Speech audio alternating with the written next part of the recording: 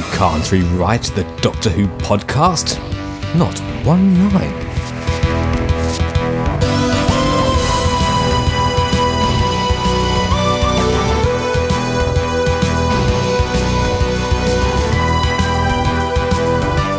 So here we are in the Doctor Who podcast campervan, and here we go with our review of Vincent and the Doctor. I am joined by Tom and James, or should it be the other way around because I'm not usually here. Anyway, welcome to the show. It's Luke here from Tmudwup.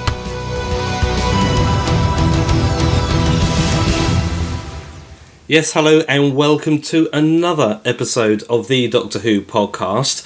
I'm joined by Tom as ever. Hello, Tom. Hello, James.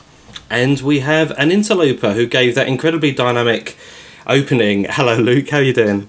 I'm good, thank you. Yes. Well, first of all, I have to apologise about the state of the campervan. Trev had a Marty party earlier on in the week, and whenever those two get together, it's a mess, and they simply don't clear up. So I do apologise for the state of the place. That's okay. Well, it does rather explain why the stuff's all up the walls. Have you figured out what that is yet, Tom? It's an interesting substance. If I was being polite, I'd say it was ectoplasm. But, Ectoplasm. Yeah. No, that makes a lot of sense. If you think about Trevor and Marty getting together, yes, okay. Anyway, we're here to discuss episode 10 of the new Matt Smith series, Vincent and the Doctor.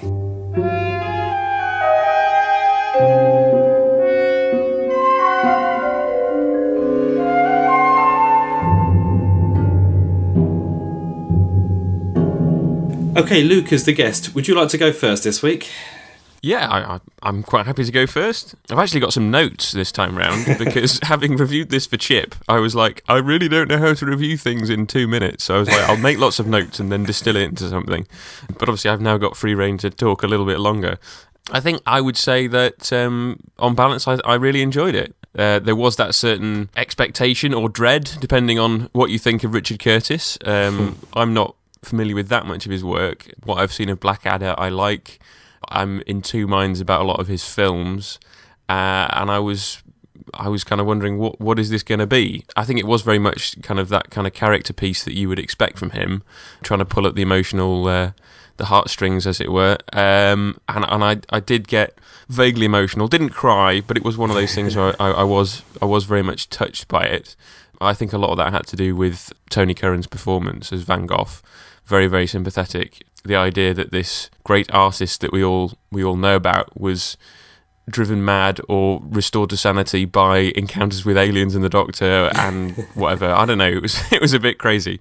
But I liked it. Bill Nighy, brilliant, doing his usual thing. I thought he was very Slarty Bartfast. Which actually that brings me on to a point that I made on the 2 Minute Time Lord about echoes of City of Death in this story. What with the French setting, being in an art gallery, finding out something's going on to do with a painting, and then having to pop back in time to meet an artist. Obviously this time the Doctor succeeded rather than when he was Tom Baker trying to find Leonardo. So I like that. Let me see, any little bits and bobs. Invisible Monster. I mean, filming a series, you've got low budget, you've gone to a foreign country on a foreign shoot. What better device can you have apart from a monster that you can't see? And it gave the actors a chance to stretch their acting muscles. It wasn't like they were, like they usually say, I was trying to act to a monster in front of a green screen. This was actually, I was trying to act to a monster that I can't actually see in the narrative. And I thought that was very good. As I said before, it wasn't really about the monster, was it, when you think about it? Because he was dead by, I don't know, a good 12, 13 minutes before the end of the story. I don't know how you guys feel about that. Well, you've covered an awful lot of very important things, to be honest, without even thinking too hard about it. I absolutely agree. That was a brilliant episode. To me, that's what Doctor Who is supposed to be about. It's pseudo-historical, it's educational, it's entertaining. It's almost like it fulfills the entire remit of the BBC to inform, educate and entertain. I thought that was quite excellent. There are a couple of interesting themes to talk about. The theme of depression needs, obviously we have to talk about, and the idea that the monster was invisible except to the person who could see it, and of course to those who it affected without them understanding what was affecting them, is a brilliant way of exposing the way that depression works in individuals and with people, I think. Doctor Who works the best when you've got a small cast telling a big story. It was certainly true in Inside the Spaceship or Edge of Destruction back in 1963. Definitely the truth in Midnight, when again it was a tiny cast telling this huge story, and when we've got effectively a three-hander telling this huge story about Vincent van Gogh. Is it Van Gogh or Van Gogh? From my Dutch friends, I have it on good authority. It's Van Gogh, Cool. which is how Bill Nye's character pronounced it. And I thought, oh, they're going to get it right. And then for the rest of the episode, they went and pronounced it Van Gogh. Oh. I think from an English point of view, it just depends how much phlegm you happen to have in your throat at the time when you say it. So. Perfect. Well, okay, it was great to hear the story of Van Gogh. It was just the show doing what it does the best. There was a little bit of uneven characterisation from the Doctor, I thought, from Matt Smith. Perhaps deliberately. I think you'll know what I'm talking about. That the way he describes Vincent when he's inside the TARDIS, and then the way he describes him later on in the episode. Luke, I totally agree with you about Bill Nye. What got me immediately was when Matt Smith and Bill Nye were talking to each other in that early scene. How incredibly similar they look. It wasn't just the way that they were dressed, but the shape of their faces, the phrasing, the mannerisms as well. It's been noted by some people that Bill Nye as Dr. Black isn't actually credited in the end titles, and some people are taking that as being significant of something, although I'm not sure that necessarily is. No, me neither. Okay, sorry, it's the analysis gene kicking in again. Yeah. But obviously there's lots more I'd love to say about this episode, which hopefully we'll get to later. But as far as I'm concerned, after the last 2 weeks' episodes, which were a retread of that wonderful Pertwee subterranean Silurian thing, this is Doctor Who being Doctor Who, glorious, wonderful, ace, top marks. Well, I don't really think I've got a terrific amount that I can add, to be honest with you. I'm in complete agreement with the pair of you, which is makes for a rather boring podcast, I suppose. But it is actually, I think, the first time that all three of us, when we've reviewed one of these things, have absolutely categorical in our opinion. And all of the things that the pair of you have mentioned, I think I've made notes of, to varying degrees. I don't really feel that it had the kind of Edge of Destruction and Midnight feel to it. I understand where you're coming from, Tom, but I think because this wasn't an enclosed environment, or it wasn't an enclosed episode, whereas both Edge of Destruction and Midnight, and to some extent Amy's Choice was as well, this had the whole roving expanse of an absolutely beautiful location. Am I right in saying that this one was also set in Croatia, or not set in Croatia, but it was filmed in Croatia? Yeah, they filmed it just up the hill from Vampires of Venice. No, I thought as much. Yeah. Interesting to hear what you said about the Doctor's characterisation, because the biggest point I wanted to make about this episode is this is the episode, the very first episode this series, that I really liked the Doctor. I thought he was a nice chap. I really did. Nice. And nice, yeah. And the way he wanted to kind of make Van Gogh feel completely validated in his art and his work at the end of the episode, that to me didn't make me cry either, Luke, but I certainly had a lump in my throat towards the end of this. Yeah. And I thought, I think you could probably tell, if you couldn't detect it from the first 35 minutes of the episode, that Richard Curtis wrote this by the way it ended, and the way it was a multiple ending, really, wasn't it? They said goodbye to Vincent van Gogh twice, and the second time they did that, for me, it was very, very poignant, much more poignant than the death of Rory, I have to say, for me. Bill Nye, I think, also was absolutely fantastic. It was exactly the same as the character he portrayed in Love, actually. And again, I can't possibly tell you the name of that character, but it was pretty much Bill Nye acting by numbers, but it was still very, very good. And the thing that surprised me more than anything was how small a role he had, because you could argue that he was, the most well-known and the most famous actor in that episode. And I just felt it was a bit of a shame. Maybe his appearance fee was linked to number of screen minutes or something, I don't know. But I would have liked to have seen more of that particular character. Right. The Invisible Monster, for me, was exclusively BBC budget cuts. Very similar, really. I don't know whether or not either of the two of you have seen Confidential. I haven't watched it yet, no. No, nor have I. But when they pulled this one before in Family of Blood and had the invisible spaceship, they addressed it in that confidential by saying, well, we didn't have the money. And it gives the actors an opportunity to act against something they know is invisible. So very similar to your point there, Luke, really. Yeah. But we did see enough of it on screen. I mean, obviously, it did involve the mill building a CGI character, making it fully animatable, and doing quite a few effect shots for it. Yeah, so, it's a bit like a bog-off deal, isn't it? You know, you actually got the creature on screen for double the amount of time that you actually see it. If that makes sense. Yeah. And also, when you did see it, it reminded me of an extremely large chicken. Yes. You know, I thought that might have just been me, given that I'd seen Chicken Run with my daughter earlier on during the day, and maybe I had chickens on the mind. But it's good to hear you both say yes so emphatically straight afterwards. I mean, I think the black and white drawing of it didn't look like that at all. But once you saw it in the flesh, as it were, with the colouring, it was very much. That looks like a chicken. It was a chicken. It was a chicken, I'm sure. I think Tony Curran, as you said, Luke, was absolutely fantastic, and his performance really was quite heartbreaking. But I think that was slightly countered, and I think this is the only bad thing for me in the entire episode. I still felt the character of Amy is so far removed from the plot line, and I just can't by her performance. She seems to be very one-dimensional. She uses her looks, she uses her sassy way about her, and that seems to be the extent of her character. She's either deliberately very, very shallow, or they haven't given a terrific amount of thought, I don't think, to the way this character has been built. And I think that's a real shame, because I still don't really care about her very much. I've said before that I'm not the biggest fan of Amy Pond, and I was beginning to warm to her more as they developed her and Rory's relationship over the last few episodes. And I think, unfortunately, because of the death of Rory, we're now back to more of that Amy that I'm not a big fan of. But I think it's necessary because of what's happened with the plot. And obviously you had the occasional mentions of Rory. Obviously Van Gogh realises that Amy's lost someone. The Doctor accidentally mentions Rory, and obviously that's going to be building up to something again in the finale, one would assume. For me, it's just an unfortunate side effect of the fact that she's lost Rory and she's reverted to the character that she would have been without him.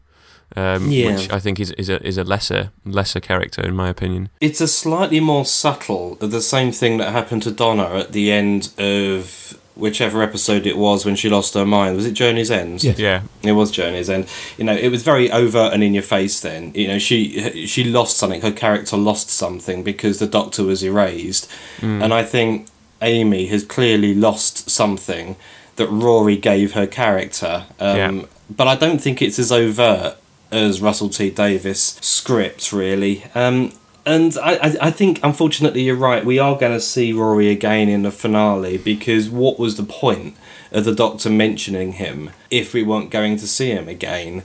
And I just think the shopping list, if you like, for the finale is growing now. We've just added Rory to it, or I have anyway, in my mind, along with Daleks and River Song. So I just think you just need to try and accumulate the elements of the individual episodes that we're going to revisit or see again, or expect to be tied up within the last, or either the last episode or the last two episodes. Are you really sure the Daleks are coming back at the end of the series? I will. I've already bet a ridiculous amount with Tom here, and I don't know how you feel, Tom, but I suspect you would agree with me on this point. But if the Daleks don't come back, then my goodness, I'll dress up as a character, a female character of your choice at Gallifrey 22. If they don't, well, you're already doing that when it's revealed that you're wrong about the continuity error in Flash and Stone, frankly. And I've actually been out and bought some chamois leather because it's going to be Leela that you'll be dressing up as. I'm flattered that you know my size. Well, I just kind of worked out.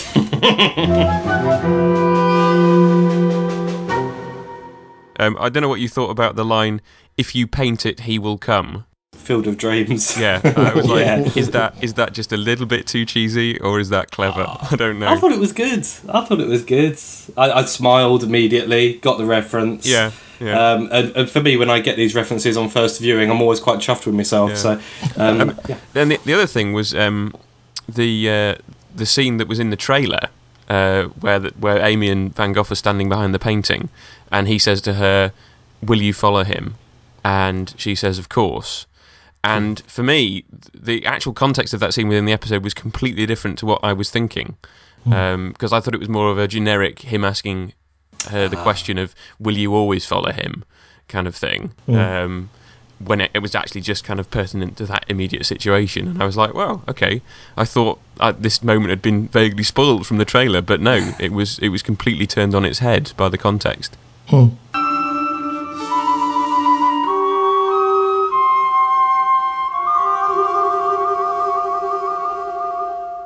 Okay, can we start pulling this apart a little bit?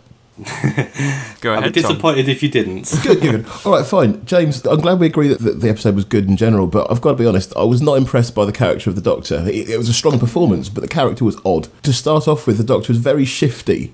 Perhaps he's trying to work something out with Amy, but the way that he's been trying to make up for the fact that Rory's not there is, to me, a little bit shifty. Why doesn't he just tell her? But then again, I'm not a Time Lord. Perhaps he knows something that I don't. Of course he does. He's a fictional character who's lived 1,000 years. Aside from that, the uneven moment was his reverence of Van Gogh, which was replaced by the way he dismissed him as not being a proper artist while he was in the TARDIS. The other thing which not disturbed me, but concerned me a little, was the fact that he was attacking a monster with a stick. That's not a very Doctor-y thing to do. Here's something I don't understand. Give me a pitchfork and I'm going to swing it at it or poke at it to try and shoo it away. That's going against my idea of what I understand the Doctor to be.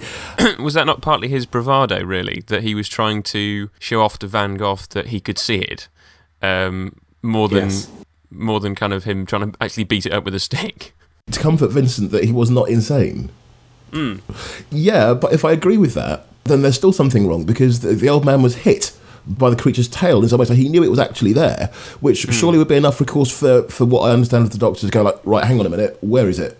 What's going on here? Or at least get everyone away from the source of immediate danger, or try and contain the others, as opposed to let me attack the monster with a stick, which is not what I understand the Doctor to be. It may be within this Doctor characterisation, and I'm not actually disagreeing with you on that particular point. It's not something I'd given any thought prior to recording. However, if you remember in Victory of the Daleks, we all said at the time, it's unusual for the Doctor, however frustrated he feels, to get a monkey wrench and start bashing something. Because it is an overtly violent reaction to something. Yes. I didn't get the same feeling this time round. It was more of a comic effect, to be honest with you. Let's get the Doctor with a big large pole waving at something that he can't see. And I have to admit, I didn't give it any more thought than that, but I don't completely disagree with you there.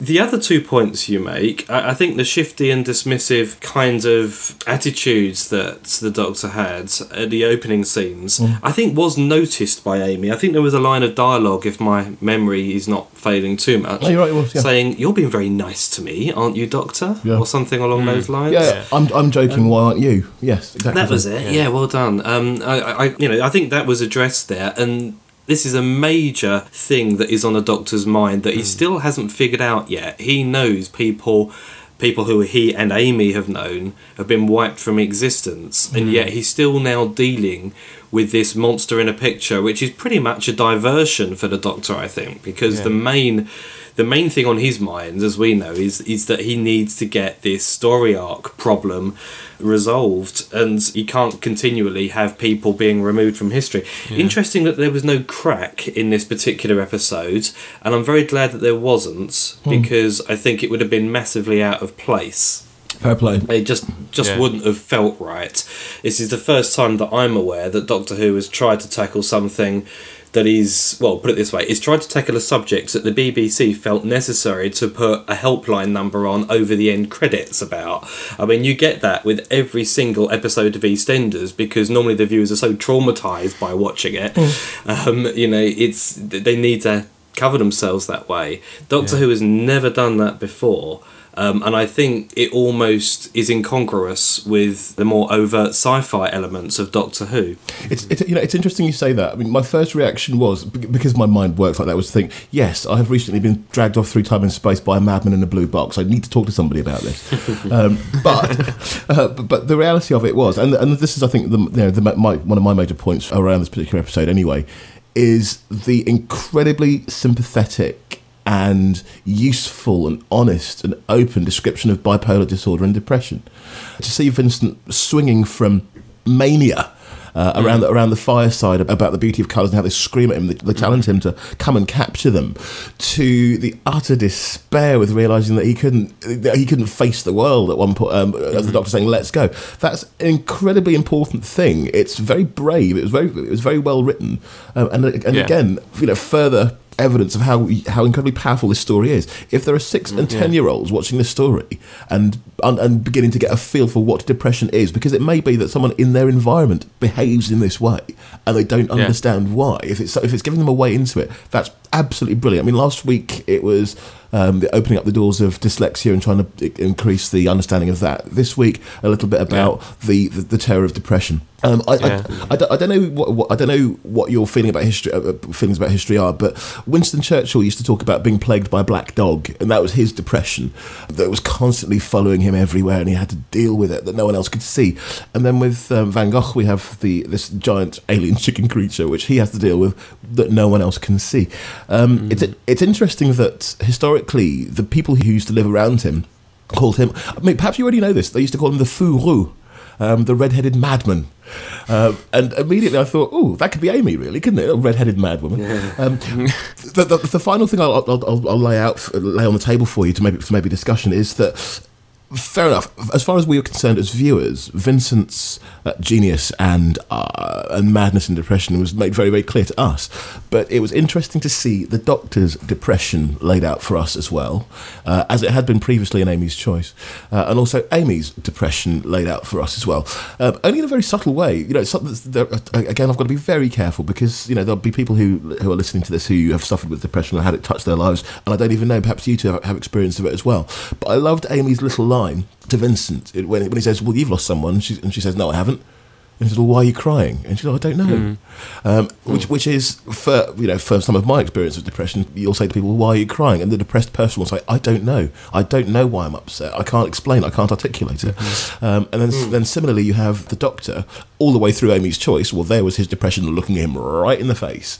So yes, that's as much as I think I should say about this, because I'm suddenly aware that all I've heard for the last 2 minutes is my own voice. No, that's fine. It means that we don't have to talk, and it also means that, yes, we have now touched with depression because we've listened to you for so long. No, I'm only kidding. But I do think you're right, but I want to bring it back up a little bit again, if we can. I think this series has seen Doctor Who tackle subjects that have previously been either off limits or they've never gone anywhere near, and I think you're right with dyslexia. I think they also tried to attempt some kind of semi-serious version of wartime events within Victory of the Daleks in a very, very different way they did in Series 1 Empty Child. And this time they've gone the furthest they've ever been to actually say, and this is the major kind of question mark I would like to throw up to you two, really, is should they actually be using something as serious and as terrible as depression and say, well, we know Vincent van Gogh suffered from it, and the reason why he suffered for it was because he was actually plagued by aliens, and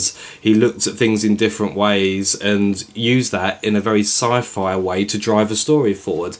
I mean, is that irresponsible? Is it responsible? And I'm being devil's advocate here. I don't fall on either side. Well, I think for me that the poignancy of it came in the bit where they go back to the gallery at the end, and Amy's like, "I know that time can be rewritten. We've given Vincent this amazing picture. He's going to live and he's going to paint all these paintings." And the Doctor's like, I don't think so. Obviously having more experience of these kind of things, and realising that in spite of everything that they've done, Van Gogh will still take his life. And I think that, for me, was the important part.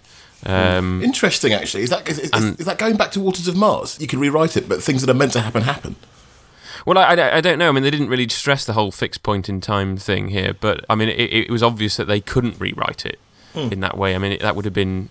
I think that would have been terrible. I think this was more the first Doctor kind of, you can't rewrite history. Yeah. Even though obviously they did slightly with the paintings, but I mean, I think that for me was what validated the whole thing. Was that in spite of all this fantastical stuff, we know that after this story, his depression continues. He's not suddenly cured by going on a trip in the TARDIS, and that it eventually causes him to take his own life. Tom, it's ironic that you were saying, Tom, maybe you have first-hand experience. My My aunt has suffered from depression for the last 20 years, and it's very difficult to see someone that you know and love kind of go through that. And I, to be honest, I only really see one half of that, because she's only really fit to kind of travel and see the family when she's kind of on a high, as it were. And so I see the manic side of her depression, and that is equally difficult to cope with as the despairing side.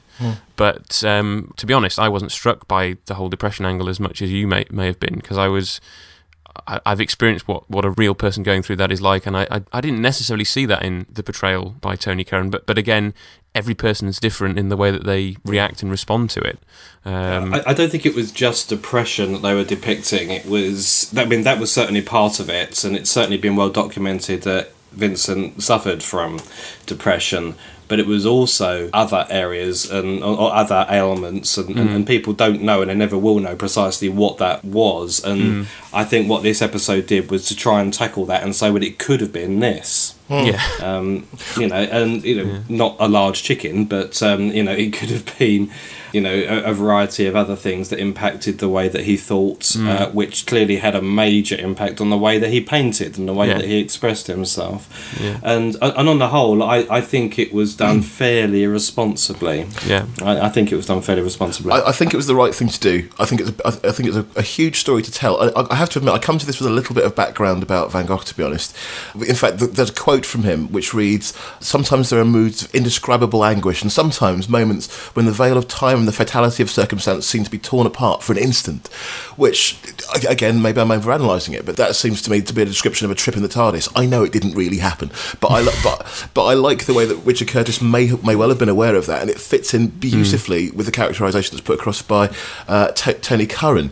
I think it was a sensitive portrayal of this really quite terrible ailment, and I think if you take it literally, Vincent van Gogh was menaced by a giant space chicken, then okay, it's possible to say, well, that's completely irreverent and doesn't take anything seriously. But the idea is, it's a story. The giant space chicken represents something which is actually very important, and it's interesting to see that with some of the shots, we don't see the giant space chicken; we just see his reaction to it. Tom, can you please stop saying giant space chicken? It's making me laugh at a completely inappropriate moment in time. I hear you. No, actually, carry on. It's funny. I think the importance of this is to drive home to people, to anyone, to the audience, that the world, that every individual sees things in a slightly different way. One of the best speeches in it was Dr. Black's speech about how Van Gogh transformed his pain into something which illuminated the lives of everybody who came across his work. That's really important, because not only does it say to an audience, perhaps recognise that depression is in the world and try and be a little bit more sympathetic towards it, it might say to people who are depressed, without fear of trying to foster any delusion, that it's possible to use this energy and transform it into something which is transformative for you and for those around you, as opposed to being destructive. I loved Bill Nye's little soliloquy about that at the very end, because again, that's Doctor Who doing what it's supposed to do, i.e. sowing the seeds of hope.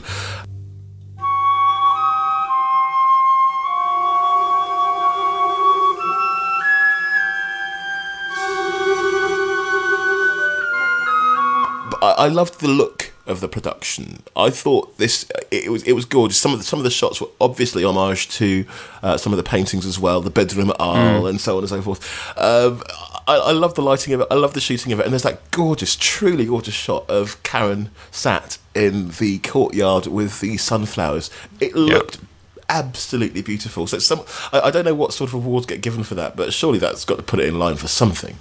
Yeah, who directed this? It was Johnny Campbell, wasn't it? I think and he's done one other one as well. I seem to remember. He did the other one set in Croatia. Well, that would make sense, I suppose. Yeah, but both of them looked brilliant, and I really enjoyed certainly the unique shots in both episodes. And I know that he had the opportunity that the other directors didn't, because it was such a different location to actually bring some brilliant shots around. But I thoroughly appreciated that too. Yeah, I think just thinking back to the classic series foreign shoots as well. I mean, City of Death looks brilliant because it's set in Paris.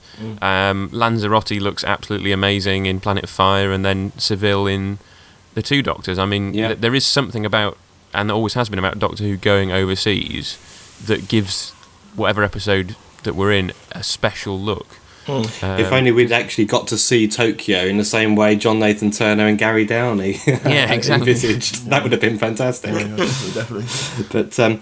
But yeah, no, I agree. It did look really, really good. Tom, you mentioned the final scene with Bill Nye where they were looking at all of the works of art on the wall. Yes. And if you remember back to the very beginning of the episode as well, you had a kind of very short version of that scene. And there was one particular picture that I think it was Bill Nye said, well, this was the doctor who looked after Vincent van Gogh in his final days. Yes. And it was a very quick shot of this particular picture, and to me, I just thought, oh, is that John Pertwee?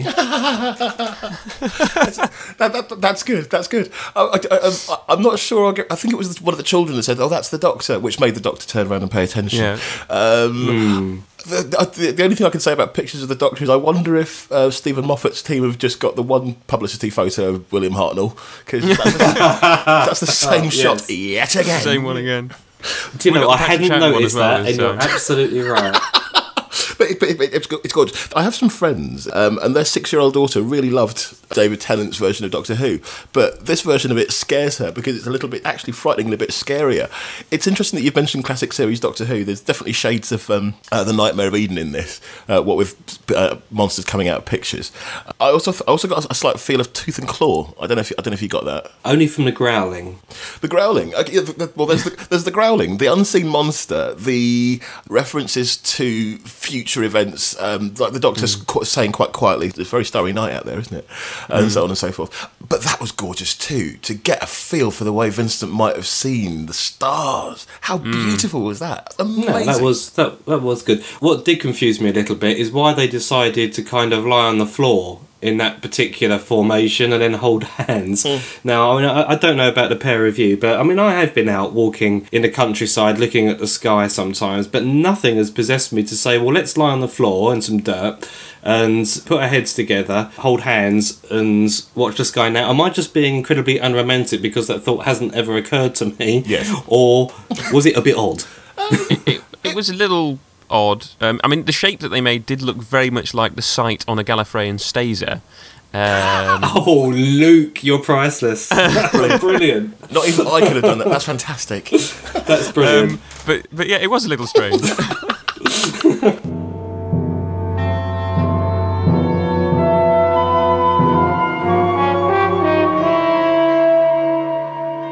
One final thing which occurred to me as well. Amy has very clearly forgotten Rory, because she's sat there flirting with Vincent van Gogh up until the point where the Doctor steps in and stops it.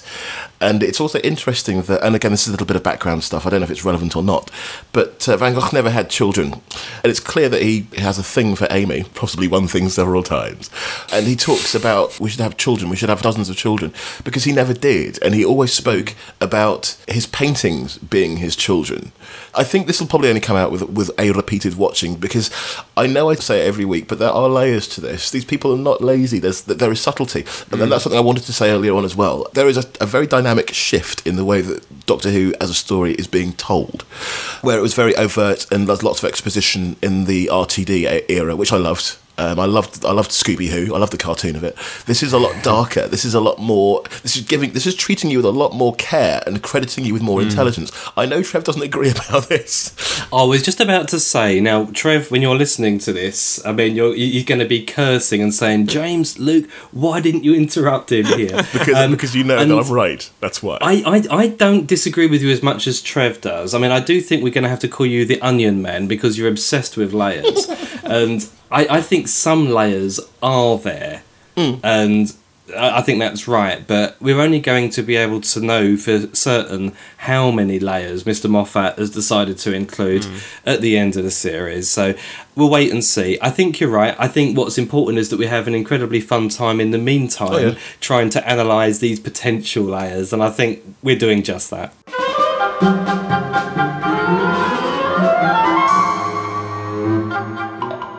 Are there Cybermen in this series? Well, they're in the trailer. Yeah. Well, are they? Are they? Is it just not a head? No. There's a whole troop of them.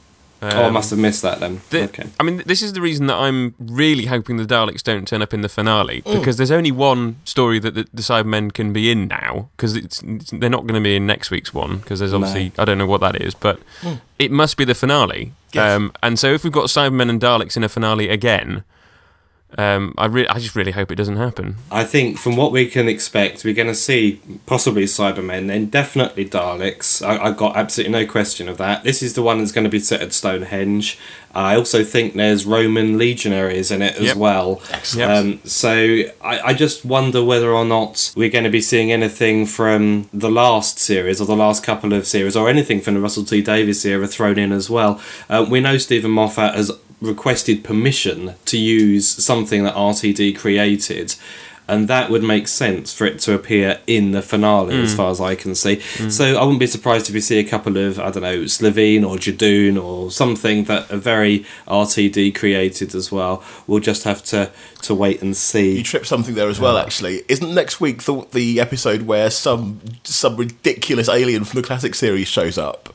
Oh, I haven't heard who it is. No, I don't think so. It's based on a comic strip That's right. Gareth Roberts wrote, which I haven't read. So all I know is there's something in the attic or whatever it is in this house, but that's all we can really gather from the trailer. I'm not sure which episode it is, but it's got to be one of the last three. But there was talk of an alien from the classic series that was widely regarded as a joke when it was first shown, that turns up at some point at the end of this series, and I wonder if it might be next week, because you've got James Corden, and he's just a stand-up comic anyway, isn't he? He is, yeah. Well, I'm we'll have to wait intrigued now. Lots of speculation, and I think that's a perfect way to end our analysis of Vincent and the Doctor for this week.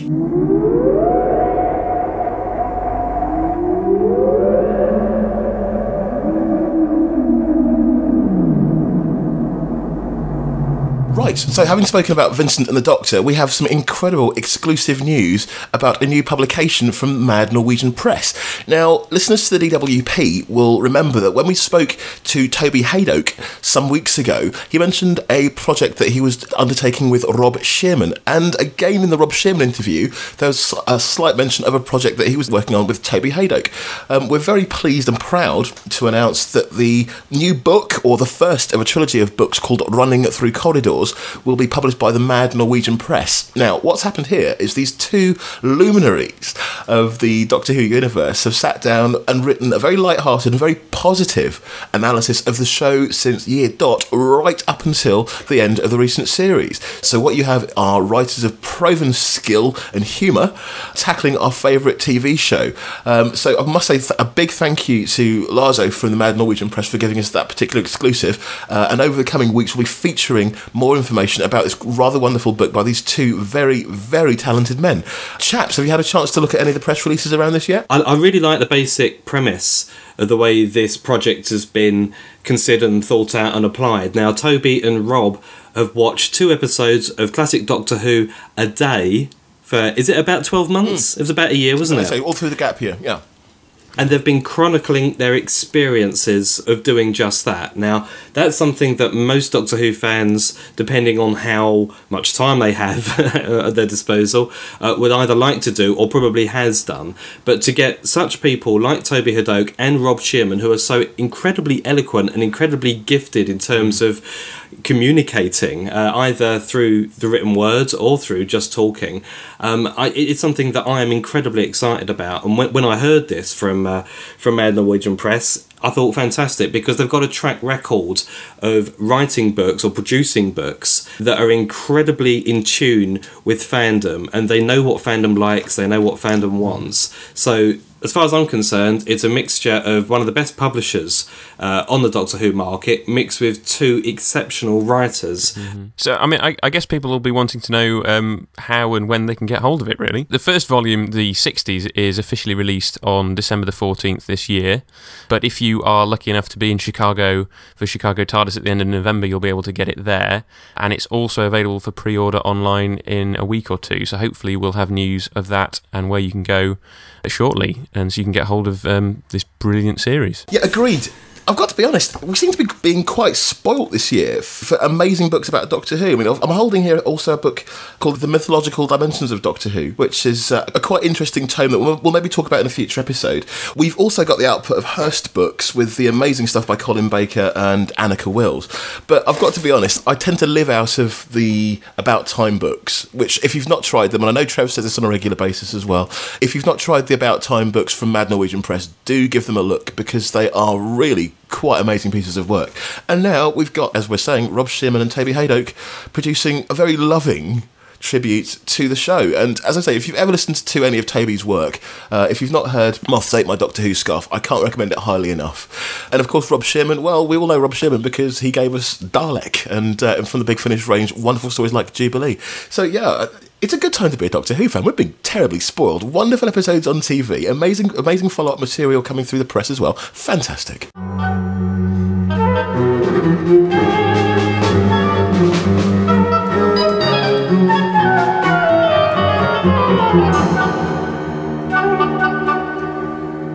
Just one more thing. I have a friend who works at BBC Cardiff, and he's just told me yesterday that the BBC have recently invested in 4 3D film cameras, or TV cameras, and I'm not quite sure, but they're planning to film some Doctor Who in 3D for release in the cinema at some point in the next few years.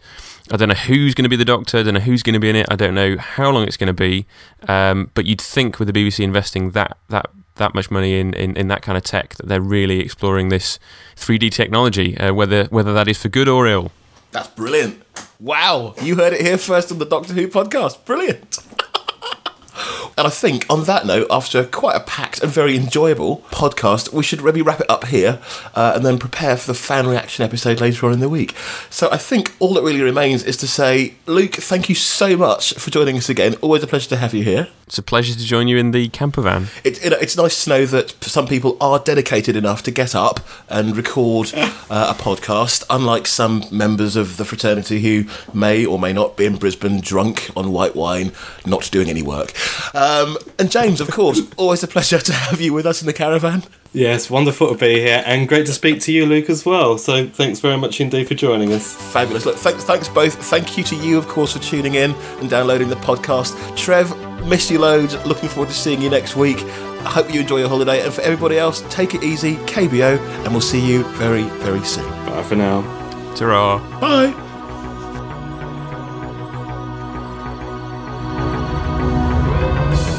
That was the Doctor Who podcast, which you can find at thedoctorwhopodcast.com. If you have any feedback, please send it in to feedback@thedoctorwhopodcast.com. You can also find us on Twitter, Facebook, and via the Doctor Who podcast forums. Thank you for listening. Take care.